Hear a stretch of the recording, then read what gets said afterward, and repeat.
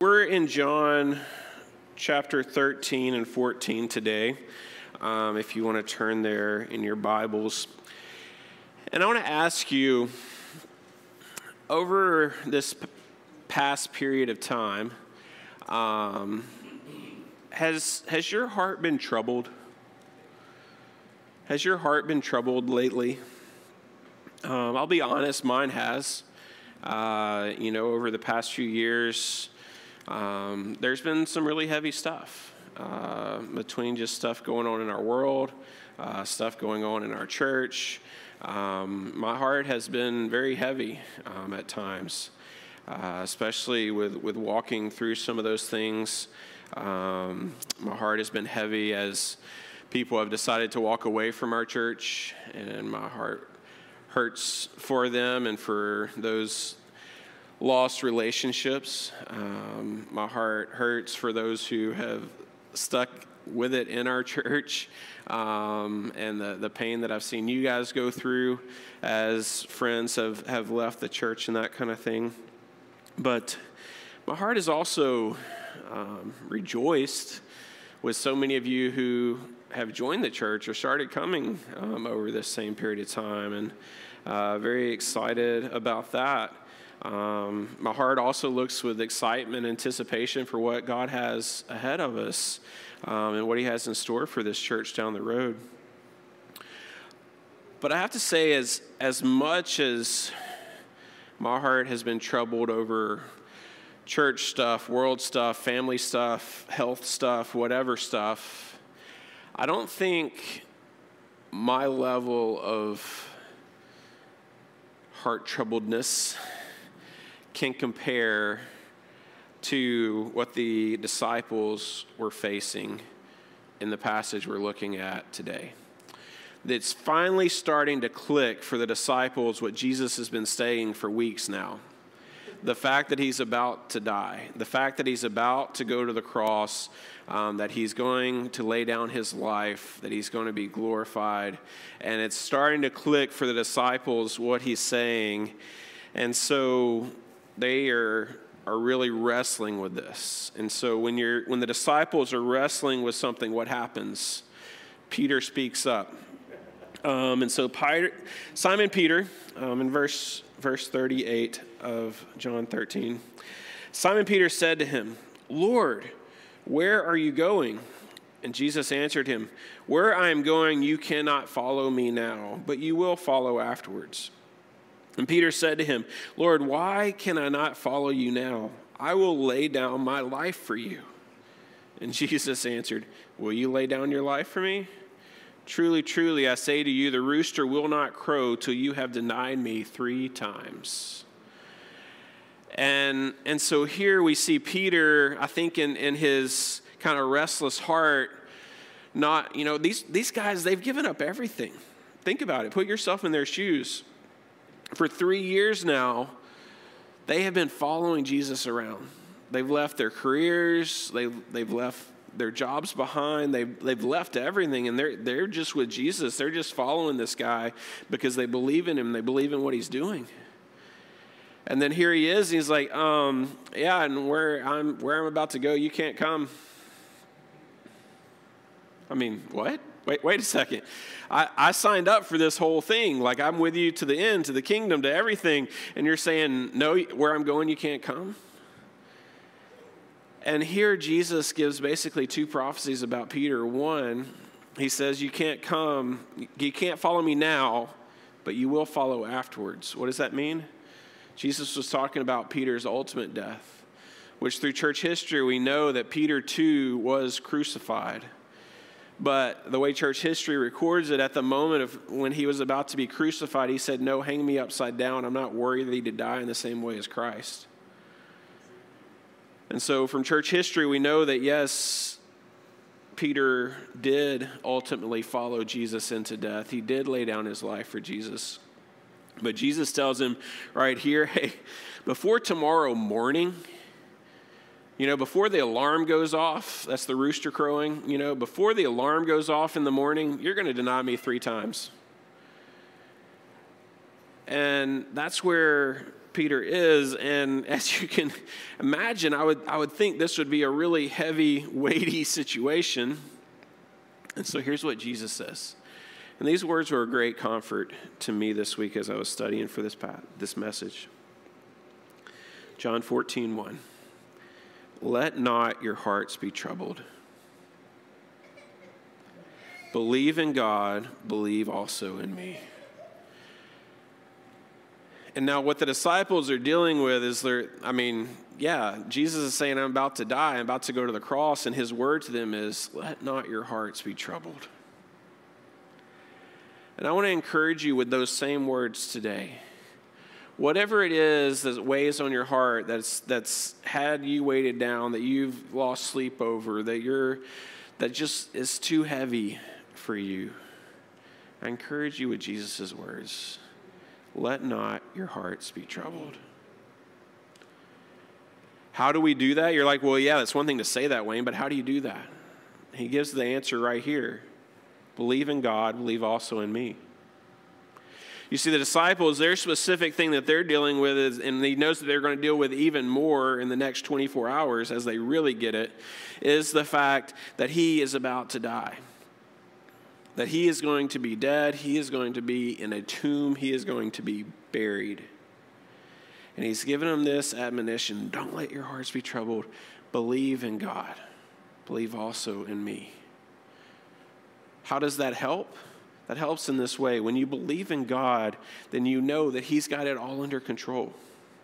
And as messed up as it looks to us, and as bad as our situation might look, and as chaotic as everything could possibly be, when we have belief in God and belief in Jesus Christ, then we know that he's got it ultimately under control and he's going to handle it. And in that, we find peace. Peace is found in believing in God and in his Son, Jesus Christ. There's great peace here. And so, when we face these things in our lives, when we face these things in the world, it's easy for us in our own flesh to get really weighed down, to get really troubled. I started off telling you in this sermon, like past few years, I've really wrestled with this a lot. But what I've found is that when I go back to this place where I'm believing and trusting in God and in Jesus Christ, then those things seem to not matter that much anymore. I'm able to put those things at his feet, and I'm believing in God, and I'm believing in what he is going to do and how he is going to work, and I'm getting myself and my problems out of the situation. I'm getting myself out of the way, and I'm focused in on him. And in that, he brings peace. He brings contentment. He brings the solution to a troubled heart. And so I encourage you with that today. What is it that's been troubling your heart? What is it? What's been weighing on you? What's been difficult for you?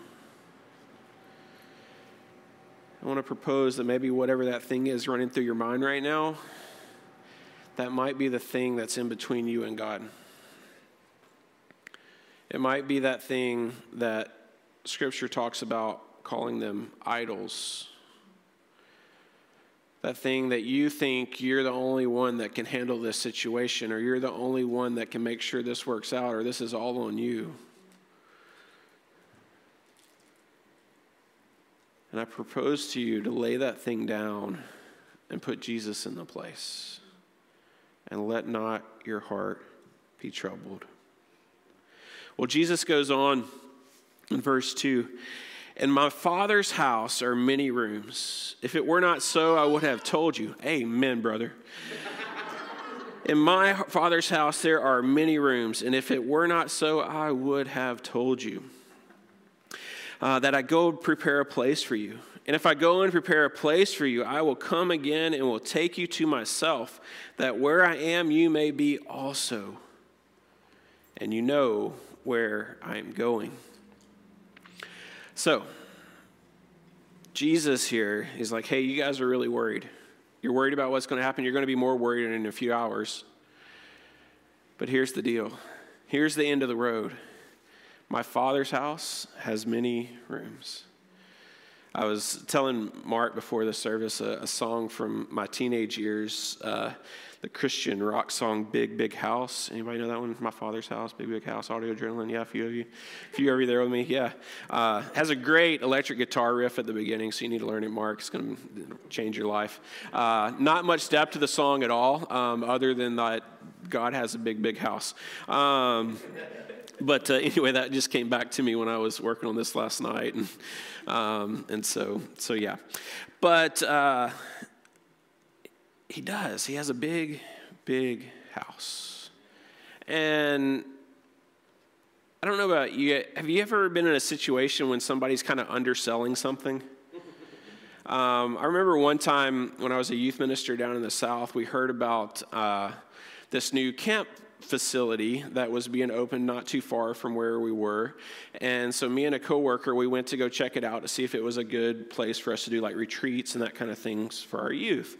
And so we go and we check this place out. It's like middle of nowhere, Alabama, and you drive up and then all of a sudden there's like these really nice, really well-built facilities like out of nowhere. And so I'm talking to this guy that's the one that's running it. And he's like, yeah, well, it was kind of my dad's passion, and like he just kind of started this. His goal was, by the time he was 50, to have 50% of his time and 50% of his money going to ministry.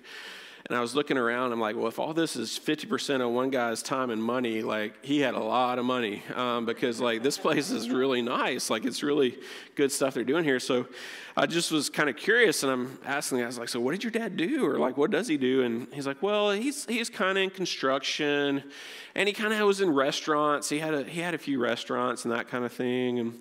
And like, the guy's totally underselling it. Like, I can tell, like, there's got to be more to the story. And so I kept asking him questions. And finally, he just opened up. He told me, he's like, well, have you heard of a restaurant called The Melting Pot? Have you guys heard of that up here? Okay, so The Melting Pot is a chain throughout the South of, it's considered like a fancy fondue restaurant, okay? So, like, it's really nice, really, like, it's a great date night kind of place. Well, it ends up this guy's dad started that whole chain and then sold it, all right? And so, yeah, he was, by the time we got him actually talking, he was like, yeah, at one point I had, like, a little card that said I could go into any melting pot and they would let me eat for free. It's like, dude, that's worth thousands. But, I mean, I'm just sitting here, I'm like, man, this guy's dad is the one who is a genius who figured out he could charge people more money by having them cook their own food in his restaurant. Like, that dude's a genius, right? Like, what a smart guy. But anyway, this whole situation, this guy's he's totally underselling it about who his dad is and what his dad's done. Well, I feel like that is true with Jesus here when he just says, in my Father's house, there are many rooms. In his Father's house, there are many rooms. All right, this house is called other places in Scripture. It's called heaven. It's called his kingdom. It's called a nation. It's called paradise. It's called a place of rest. In fact, when John records the vision of what it looks like when this house, this place, comes down in the new heavens and the new earth, the new city, which would be God's house, the house that he's talking about here with all the rooms, it measures out to be more than double the size of British Columbia. That's a big house. I mean, that would take us, what, like a day to drive from one side to the other? I don't know. Maybe in that point we have like teleportation skills or something. I don't know. But I mean, this is a big, big house. And Jesus is giving this comfort to the disciples. He's saying, hey, what's about to happen, you're going to be worried. You're going to be troubled. Your hearts are going to be heavy. But don't worry. Don't be troubled. Believe in God. Believe also in me. Because here's what's going to happen. My Father's house is coming, and I'm preparing a place for you. I'm getting it ready. I'm getting it ready for that time in the end where all those are mine. We come together in my Father's house. There is no more sin. There is no more suffering. There is no more pain. There's nothing for your heart to be troubled over. Everything is perfect in my Father's house. And I give us that same encouragement today that he's given the disciples here, that whatever it is that's troubling us, whatever it is that's weighing us down so much, really, how much is that going to matter when we're in our Father's house? When all these things are stripped away. And so, we see here that Jesus is preparing a place for us, and then he's coming back to get us. That's what he says. Here's the plan. Here's the roadmap. Here's what's going to happen. And he's coming back, and then we get to go and be with him. Well, here I think Peter was still kind of like a little shell-shocked from being told he's going to deny him 3 times. So Peter's being quiet for just a minute, and Thomas speaks up. And Thomas said to him, "Lord, we do not know where you're going or how can we know the way?" Right? Like he's like, we've been following you for 3 years, but the way that we do that is you tell us where you're going and then we go with you. But now you're saying we can't come with you, and so how do we get there? Right? I love the simplicity of this guy, right? This is the same guy a few days later. He's like, I'm not believing until I can touch his hands and feel the scars, right? Like this, poor Thomas. Like these are the things we know about him from Scripture, like pretty much these 2 things.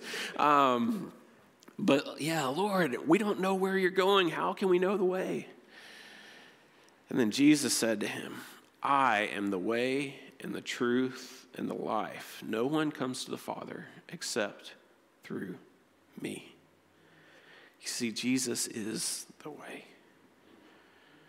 What he did on the cross paid the punishment for sin so that filthy sinners like me and like you can be redeemed. We can be purchased by his blood. Our sins can be washed away so that we can enter into our Father's house, so that we can enter into his presence, so that we can be with him forever.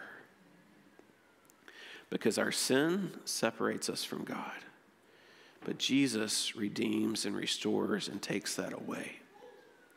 And I want to encourage you today that if you've never placed your faith in Jesus Christ and you've never asked him to be your Lord and Savior, to do that today. It makes all the difference in the world. Believe in God. Believe also in him. Because it's through him and through what he did on the cross that we have the way into the Father's house. Now, I want to challenge us a little bit here, even with our thinking about this, because I think we can fall into thinking about this just in the judicial sense, just in the legal sense. What I mean by that is what I just said. We just think about it in the sense of like, I'm a sinner, I am guilty, Jesus paid the price for me. He paid my get out of hell free card, and so I've got that now. So now I've got my ticket, my golden ticket to get into heaven, right? Like, and that's all it boils down to. But in context here, what Jesus is saying to these guys is, you know me. Their knowing of him was this 3-year relationship of in and out, day and night, travel together, sleeping together, eating together, hearing him teach constantly, hearing what he had to say about everything. That was their knowing him. It's a deep, intimate relationship. And he says it's because you know me, because you have this deep, intimate relationship with me, this closeness with me, that you have your way into the Father's house. I am the way, the truth, and the life. And because you know me, because you have this relationship with me, because you have this intimate closeness with me, you have no reason to fear. He's not saying like, hey, just check off these facts or pray this prayer and you're good. What he's saying is, you know me, you have a relationship with me, and so you're good. And I want to encourage us today that that's what each and every one of us need, is we need that closeness with Jesus. We need that kind of relationship with him, that it's daily, it's hourly, that we're walking with him, that we're following him, that we're saying, Lord, where are you going? That we have the same kind of passion that Thomas has here, that Lord, I don't understand this part. Help me understand this part.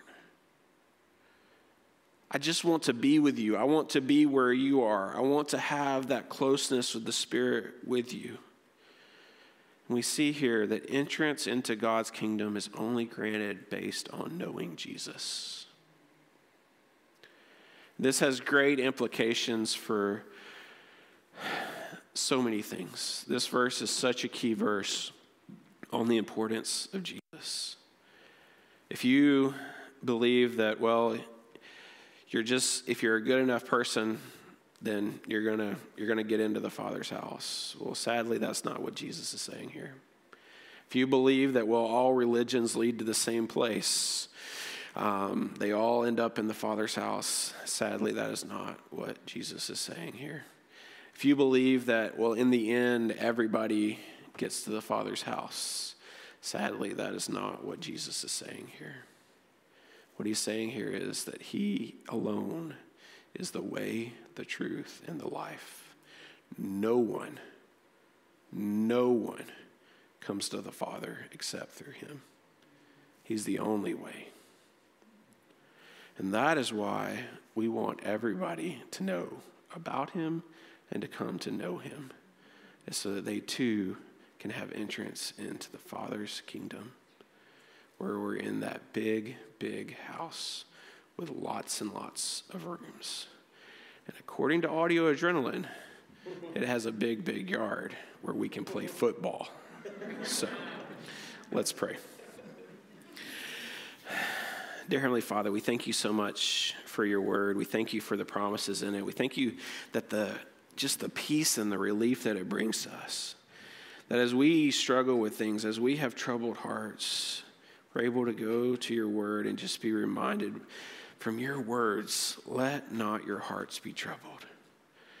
And so, God, whatever it is that might be troubling our hearts, that's weighing us down, that's heavy on us in this time and in this moment, Lord, just help us to lay those things at your feet and remember that you've got this under control. And in the end, we ultimately get to come to your house. That we ultimately get to come and be with you. Jesus, we thank you for the price that you paid for us to be able to do that. We're humbled by it, and we give you all glory and praise and honor. And I pray all this in Christ's name. Amen.